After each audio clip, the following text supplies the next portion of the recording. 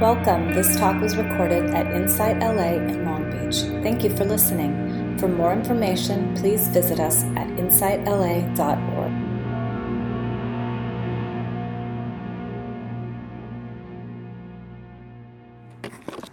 So last weekend, I was lucky enough to be on a weekend retreat in Palos Verdes at the Mary and Joseph Center.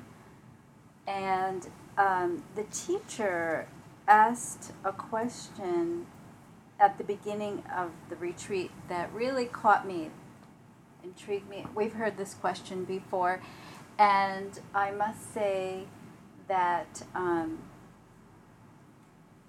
there's really nothing new to teach, right?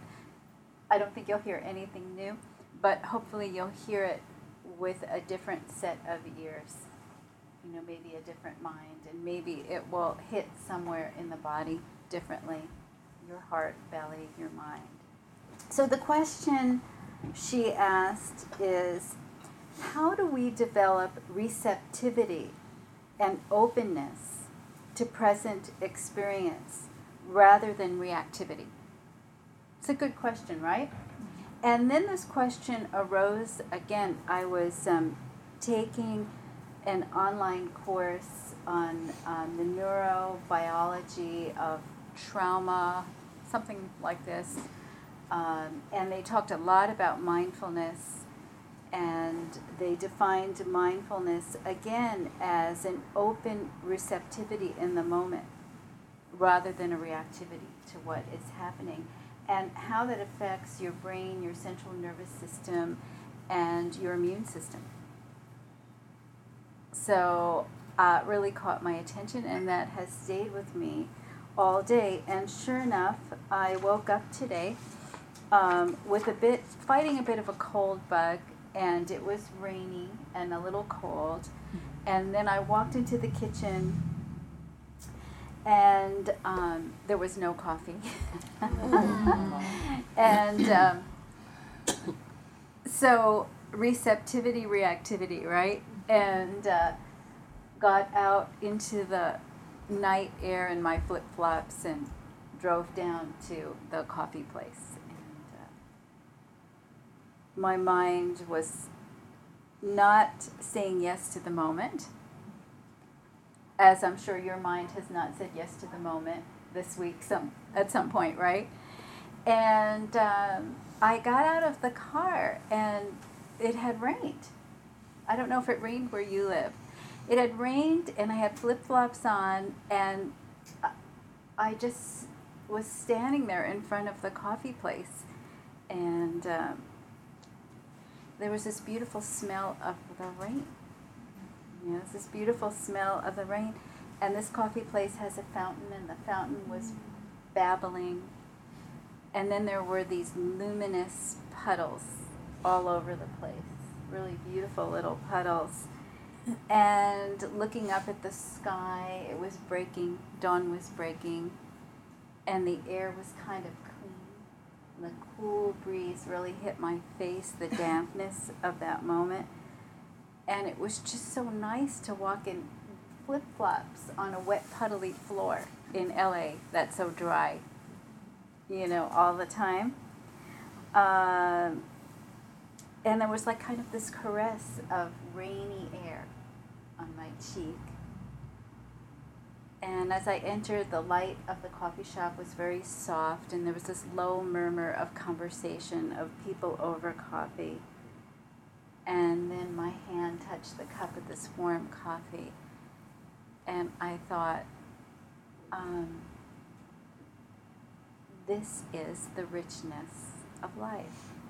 This is the richness of aliveness, of living, of being, and that everything we've been working with on the path, present moment experience, sensing the body, being with the senses, knowing objects.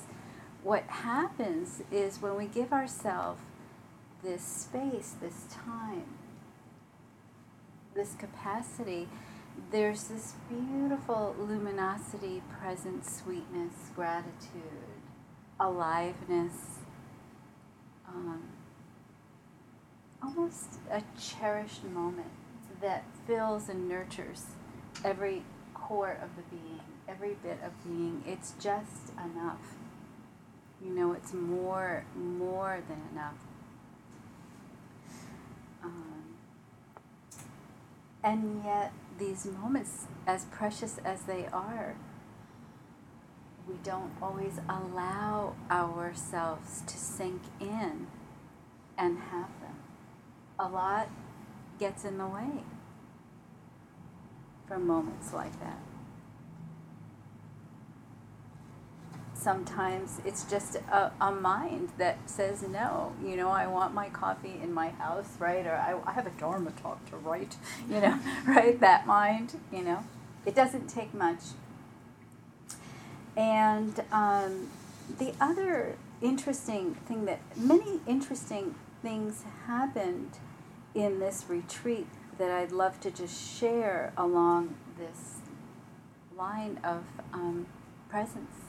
Present moment, being in the present moment, right? The sweetness of it.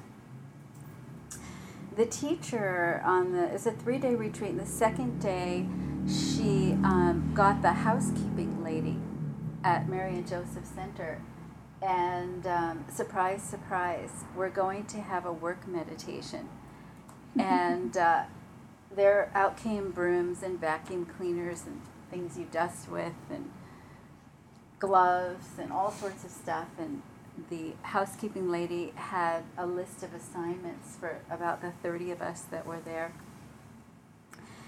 And so she gave us instructions for a work meditation. And normally my mind would have grumbled right away, like, I work 40 hours. I don't need to clean the Mary and Joseph Retreat Center, you know. But you know, mine was still, it was kind of open, receptive. But that grumble wasn't there yet.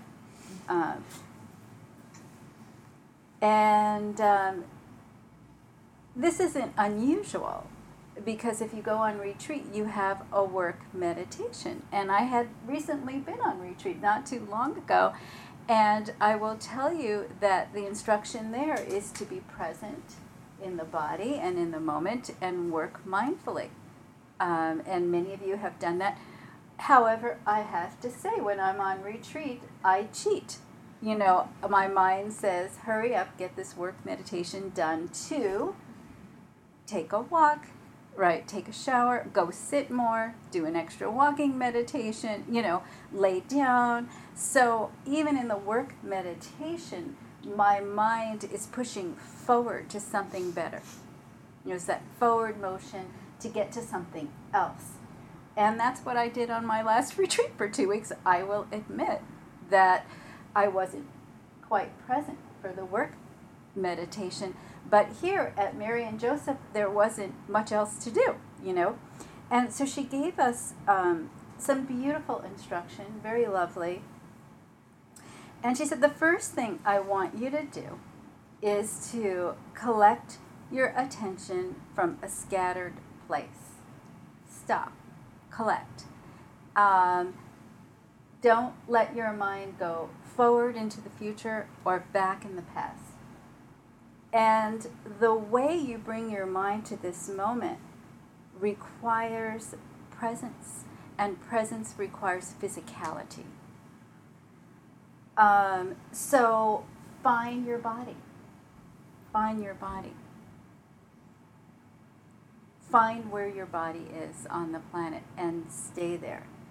And her next instruction is, don't say yes, but to presence. Don't say yes, but I don't want to dust. Or don't say yes, but I don't want to pick up trash. Or yes, but my lower back aches. Right. Don't say yes, but. She said, forget your issue.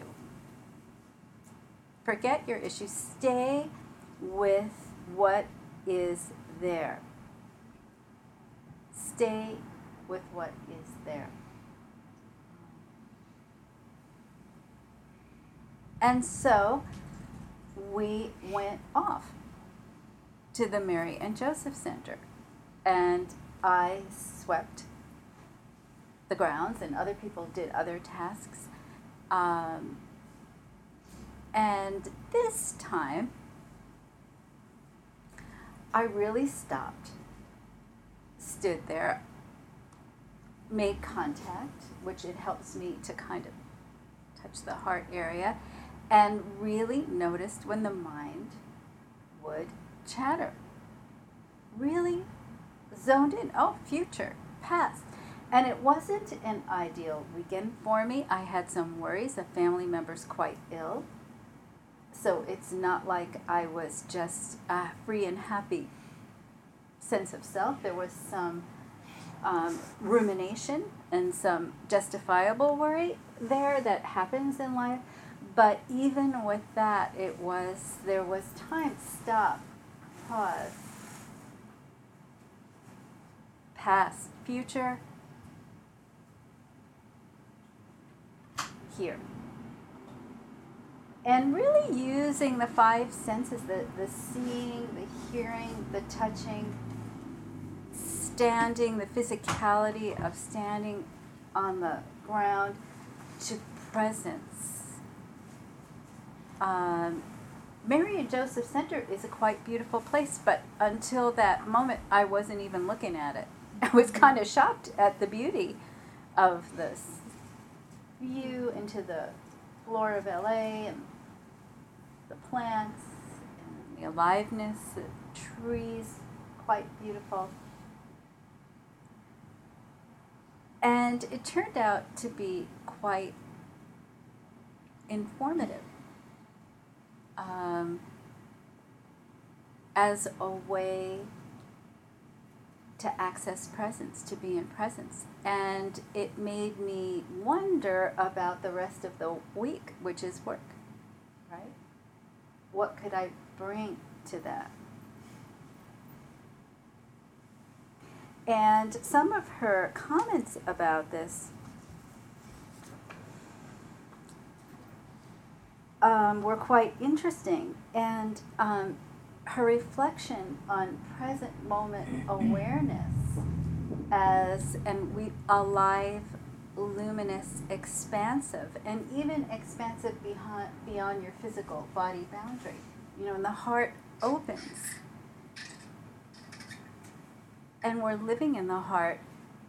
That love, that sense of love, appreciation, value, gratitude, extends beyond the body. It's a field of love. It extends, and others come in. It's bodiless. That sense of boundless love includes everyone and everything when we tap in. Right? And yet, we live in a very constricted sense of self, a box. We're boxed in. We're boxed in by the image that we have of ourselves and the way we're protecting ourselves and the chatter of the mind. We're boxed in. We don't live in that rich, expansive beauty of the heart a lot. Yeah? Yeah.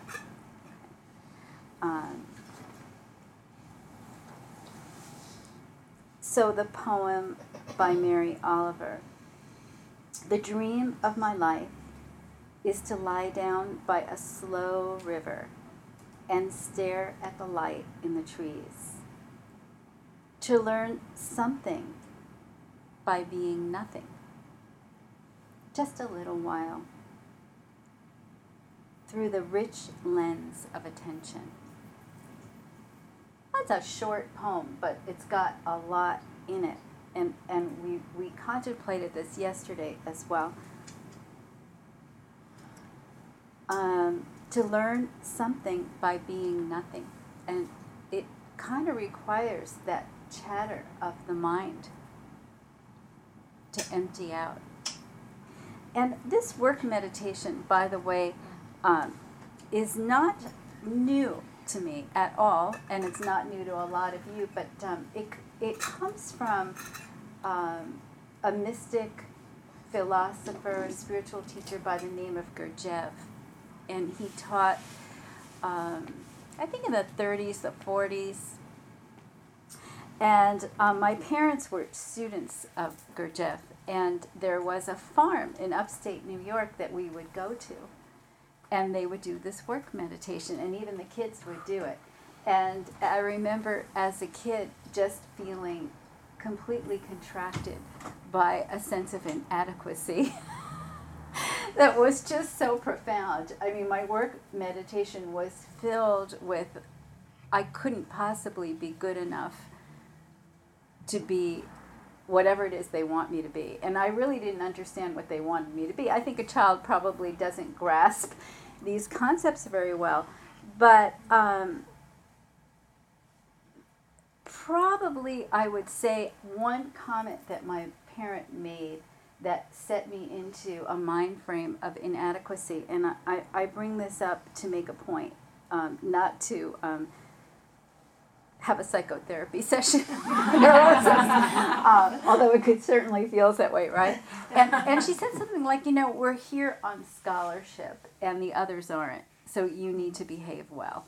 And that was well-intentioned, but what does an egoic self interpret that as? And the ego interprets it as, I'm not really good enough, and I better try real hard to be good enough. And most children have a version of that. Yesterday, someone told me their version. He was raised in a Mormon family, and just his whole life, the ego was like, how do you be the perfect Mormon son? And so everybody has a version or a flavor of an egoic twist that kind of not good enough, and I need to protect and defend and have an image of better. But what's here is not enough. It's just a universal Western mind fart, for a better word, right? That's all it is. So I bring you to that point to say that one thing that gets in the way of this this beautiful capacity for the sweetness of presence, of present moment experience, and the expansive state that we can live in, this joy from the heart, is the story of the inadequate self. And what it has to say. And one of the comments, a couple of comments from the retreat in talking to people, because this wasn't entirely a silent retreat, one friend said, wow, when I don't hear this chattering mind that is evaluating me, good, bad, up, down, dumb, stupid, why did you say that, why did you do that, blah, blah, blah. That kind of thing that we do, most of us. And she said, I've just stayed with the breath in my body, I just stayed with the breath in the belly and really was there for the breath. There isn't a me anymore. There isn't a boundary, right? It's just here, being. It's just alive. And her commentary on it struck me because it's not just I'm alive and it's beingness and there's no boundary. There's also an uncertainty of the moment. There's a not knowing. There's a not knowing that's so freeing. So to learn something by being nothing a little while. There's an openness. My mind doesn't know. So coming back to receptivity rather than reactivity, right? My mind isn't telling a story, telling me how to act, if I'm good enough, did I say it well, did I do well? But receptive to the moment, my mind doesn't know. So what comes out is just the truth of this moment. Just this moment, arriving in this moment as it is. Right here, right now. To learn something by being nothing a little while. I don't know. is perfectly enough. And we don't do that well. We have to know. But the truth is, we don't have to know. We don't have to know.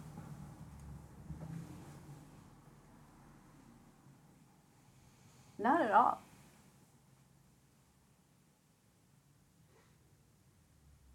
Just the ability to be with that rich lens of attention is enough. It's enough. I was joking last night with Casey. I was just joking around. I was like, oh, Casey, I don't really have a Dharma talk, you know. And so he's trying to be my brother. And, all right, well, what's your topic? Okay, so work, right? And so you can go here, you can say that, you can go to not how you go. And I was just looking at him, I was laughing. I'm just pulling your chain. Because I don't know what the Dharma talk is, and I don't have to know. That's what I learned. I've learned that. It's taken me about 3 or 4 years, right? But Linda's nodding. But, you know, it's that sweet moment of, I was like laughing because I don't need to have so much control. And that's a good message. I don't have to have so much control. I just have to give myself the space and the time to land. So I'll read one more thing, and then I think we could practice a little. What do you think? We could practice a little, and I'll give you those instructions. But I'll read one more thing from Thich Nhat Hanh that I thought was very beautiful. Let's see. And this is a book that Bonnie gave me about meditation and work from Thich Nhat Hanh that's lovely. And I've had it on my dresser. You know, when I wake up, like, you know, mindful at work. What a thought. Maybe. Right. Not always. And so he's talking about just walking out the door, the meditation of walking out the door for work, which we do, right? So he says, in the Jataka Tales, one of the earliest collections of Buddhist literature, we can read about the former lives of the Buddha. In these stories, the Buddha appears in different manifestations, sometimes a deer, a monkey, a rock, or even a mango tree. In each of these manifestations, whether animal, plant, or mineral, we can see a bodhisattva, a being of great compassion. When we go out our front door and take our first steps on the earth, even if it's covered in concrete, we can still see and feel nature all around us.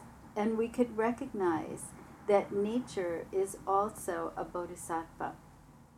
When we look deeply at a tree, we can see that the tree offers its beauty to us, and that it nourishes and sustains life. Its leaves can help clean the air we breathe, and it provides a safe place of refuge for so many birds. There are bodhisattvas all around us. Our entire planet, Earth, is a bodhisattva. It carries us very solidly.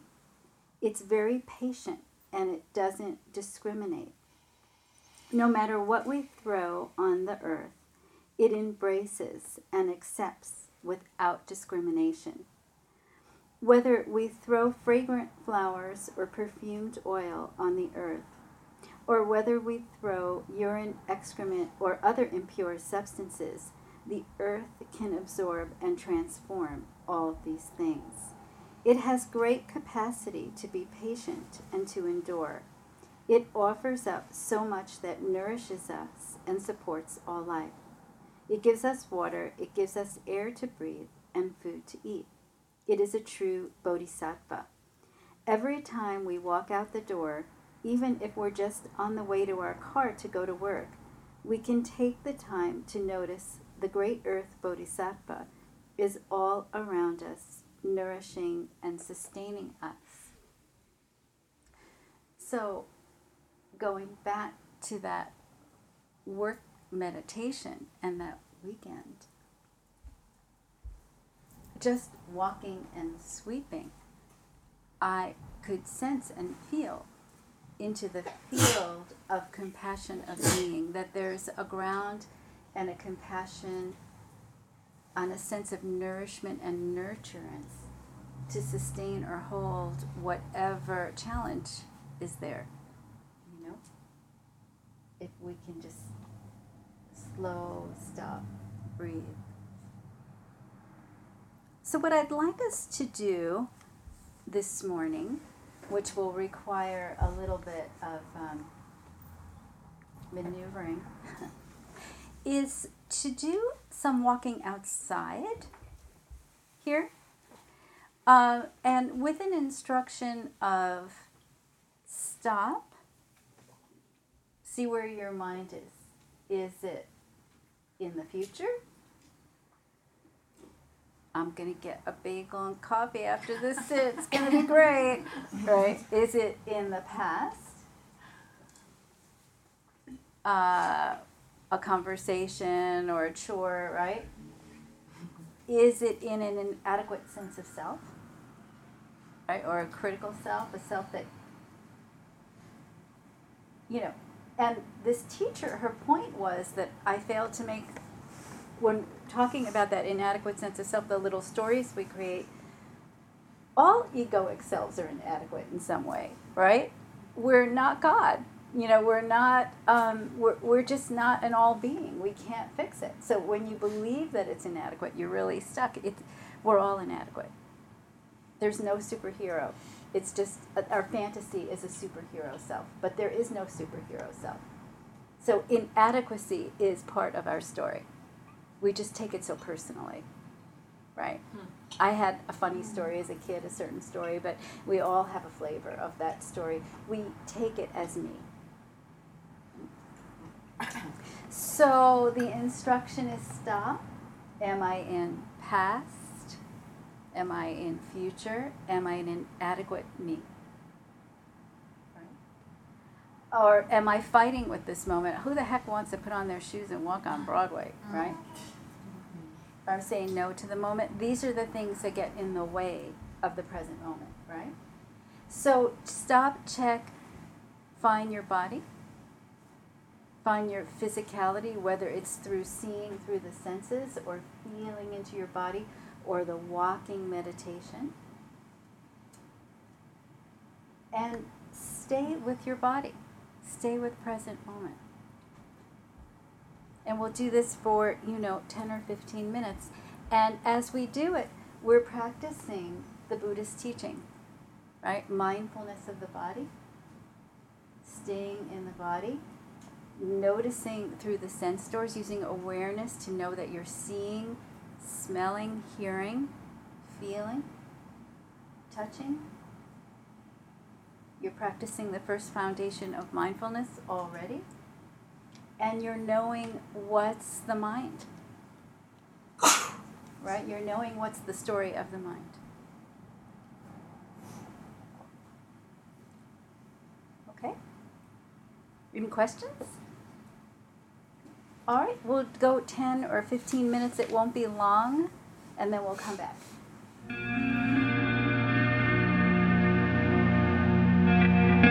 You have just listened to a recording from Insight LA in Long Beach. For more information, please visit us at insightla.org.